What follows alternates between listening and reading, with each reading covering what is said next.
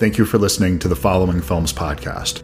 Fact is indeed sometimes stranger than fiction, and such is the case with My Old School. Despite actor Alan Cummings' top billing, this is really a documentary, and not one about him. The actual subject agreed to be profiled, but declines to appear on camera, so Cummings stands in for him, lip-syncing the testimonial. Around 1993, a pupil known as Brandon Lee pulled an elaborate hoax at the Bresden Academy in posh suburban Glasgow, Scotland, and created a media circus when he got busted for it 2 years later. Filmmaker Jono McLeod attends Bresden Academy with Brandon, assembles 30 former classmates and teachers to recount the events of the hoax. Today I'm joined by director Jono McLeod to discuss his film. Make sure you check it out in theaters on July 22nd. If you'd like to support the Following Films podcast, please go to anchor.fm/followingfilms/subscribe. Again, that's anchor.fm/followingfilms/subscribe. Hope you enjoy the show. Thanks.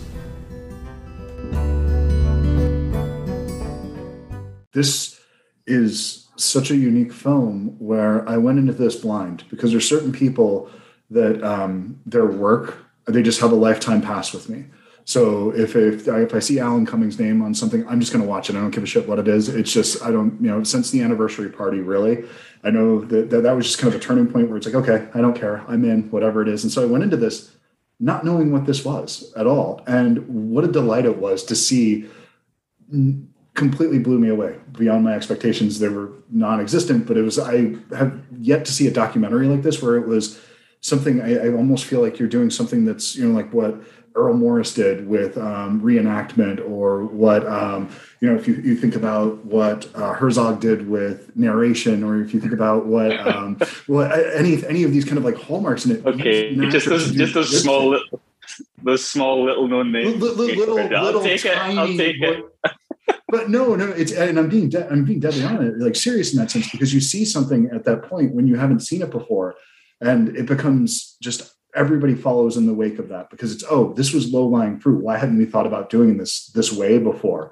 And even though you were backed into a corner with this, and there have been other versions of it that were similar, but never executed exactly like this. And I think you've done something really unique, and I think kind of pretty groundbreaking. Just it's something that clearly makes sense for the story, even though it wasn't how you designed it to be. And so, just congratulations on that. It's pretty impressive. Thank you. Scottish people do not handle praise well. So it's really challenging for Alan and I to kind of do the circuit with this, because we're like, it's so excruciating.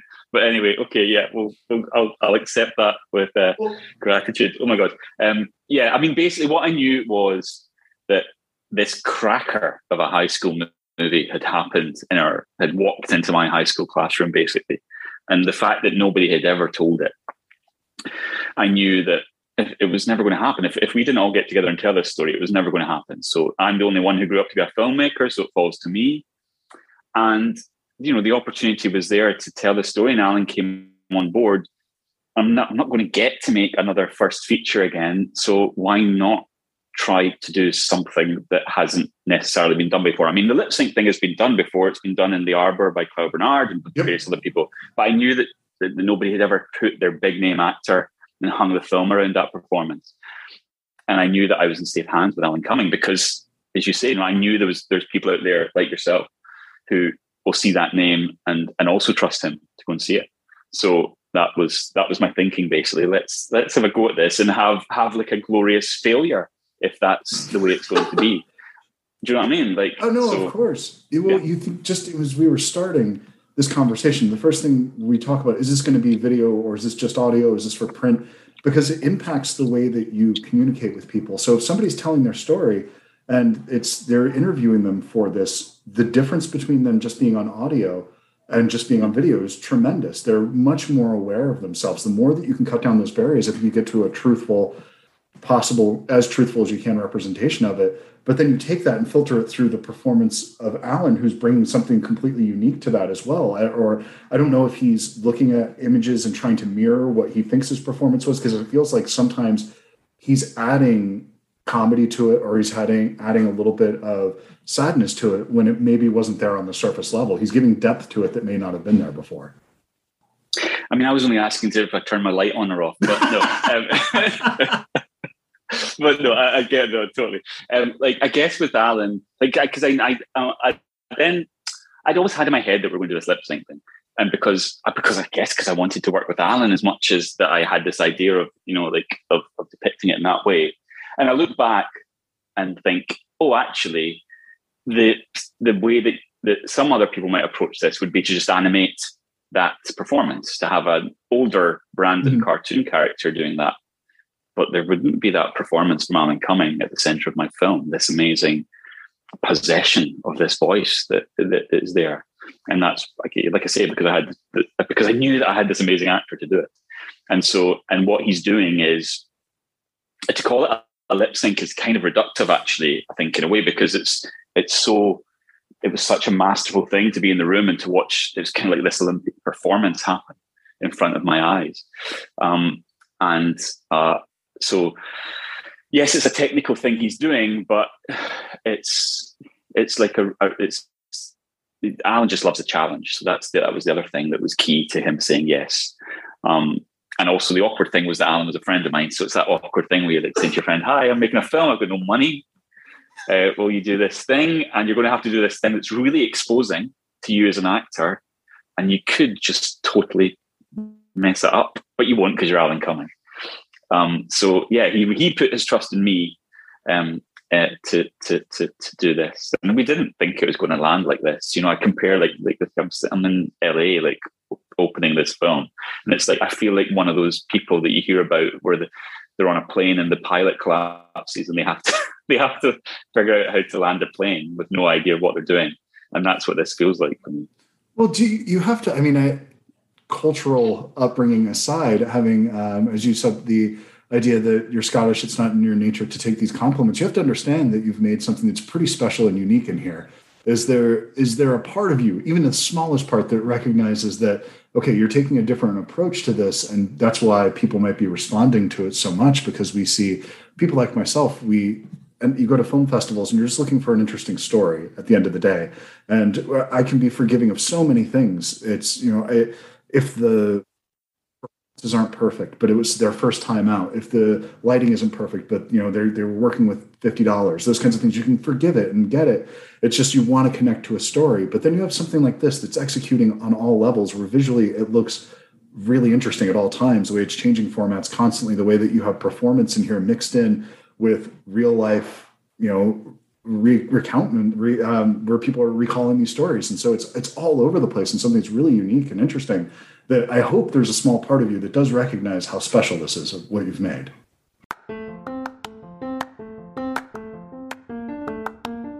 Today's episode of the Following Films podcast is brought to you by Bookman's.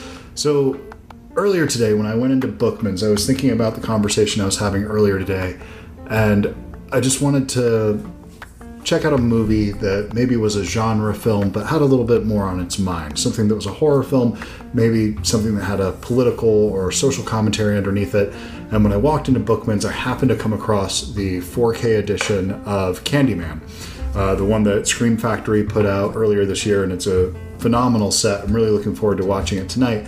But today I'm joined by my son, Jacob, who had some questions about Candyman, the movie. When he was looking at the Blu-ray cover, he had some questions. So let's kind of go through those right now. So Jacob, come here. Yes. What is your first question about this Candyman? What happens if you say his name 5 times? That's a good question, because on the bottom of the Blu-ray case it says, "We dare you to say his name 5 times." So if you look in a mirror in the movie and you say Candyman 5 times, Candyman will appear. He'll come there. And he'll kill. Oh, well, wow. I didn't tell you that, but yeah, that's what would happen. Because this is make-believe. It's not a real thing that happens. This is just a story. It's just pretend. Good. So Candyman shows up in the room and then lights out. So do you have any other questions about the Blu-ray case here that you're looking at? Why is there a bee right there? Okay, that's a good question. So the bee is there because Candyman, well, what do you think? Well, if you were going to watch this movie, if you had to think, why would there be a bee there? What do you think is going on in this picture? I think a bee affected him. That's right. He was bitten by bees. That's right. Yep. That's why there's a bee there, because the Candyman was bitten by bees. And means he would kill the bees that did that? Well, no, not necessarily. But, so do you have any other questions about this on here? Why is he in the eye? Oh, that's Candyman. That's just a reflection. So this eyeball right here, it represents, there's a woman who's looking in the mirror, and then she can see Candyman in the mirror also. So I think that's what that's trying to portray. So I have a question for you about this movie. Do you think this is a movie that a kid should watch? No. Is this a movie that you ever think you'll watch? When you're a grown-up, do you ever want to see Candyman? Yes. When you're a grown-up? Okay, cool. As long as it's not too horrifying. It's not that bad. It's a lot of fun. Mom loves this movie. I love this movie, so we're going to probably watch this later tonight. But how do you know all this stuff?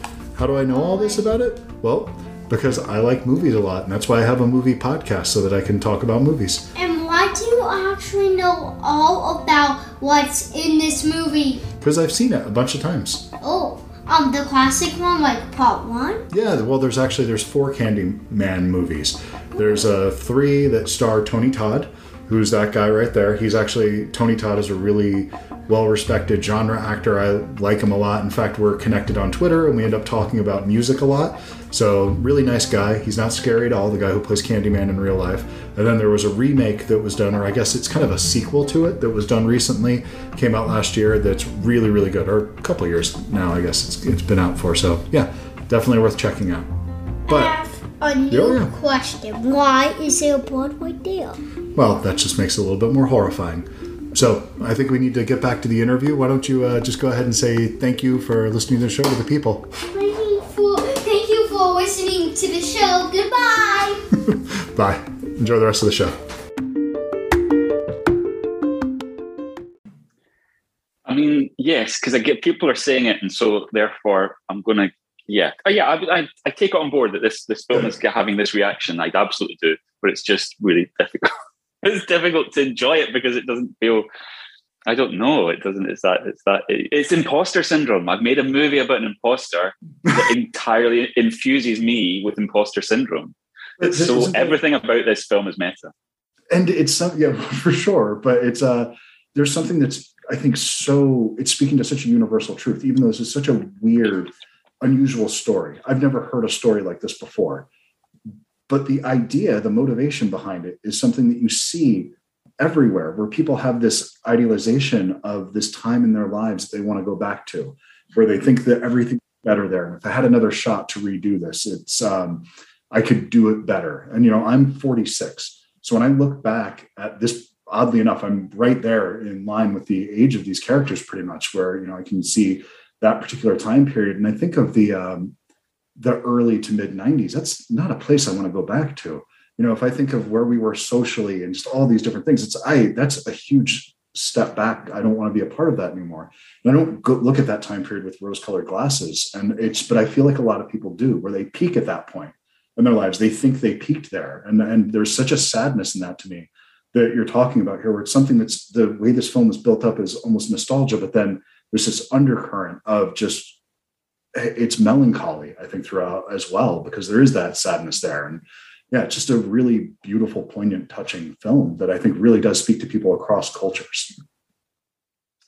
Yeah, I mean, I guess for me, I think what I might have brought to the film is a sensitivity that probably comes from being a teenage gay kid at high school, of feeling completely outside it. I felt like a ghost walking those corridors.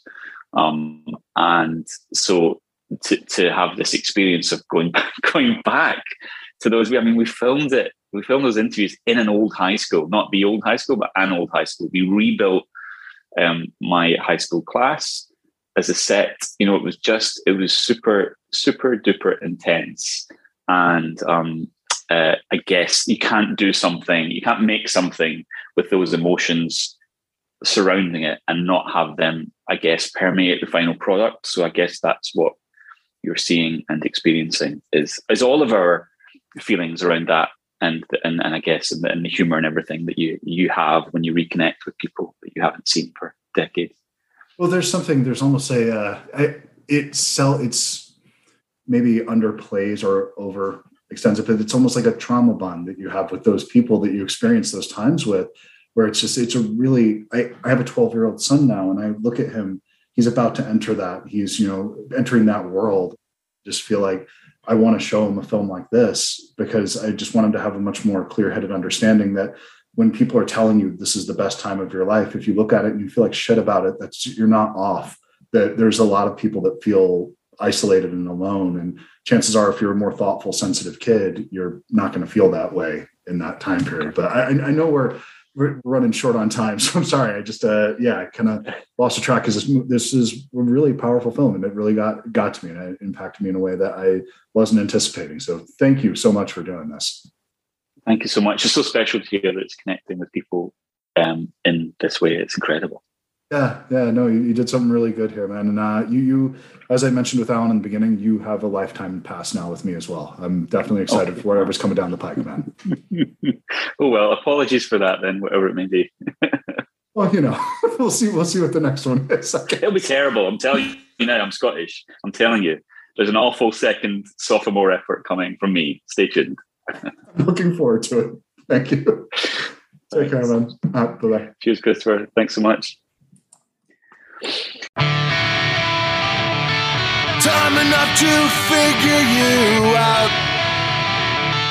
Time enough to write this down. Wish me luck, give me hope.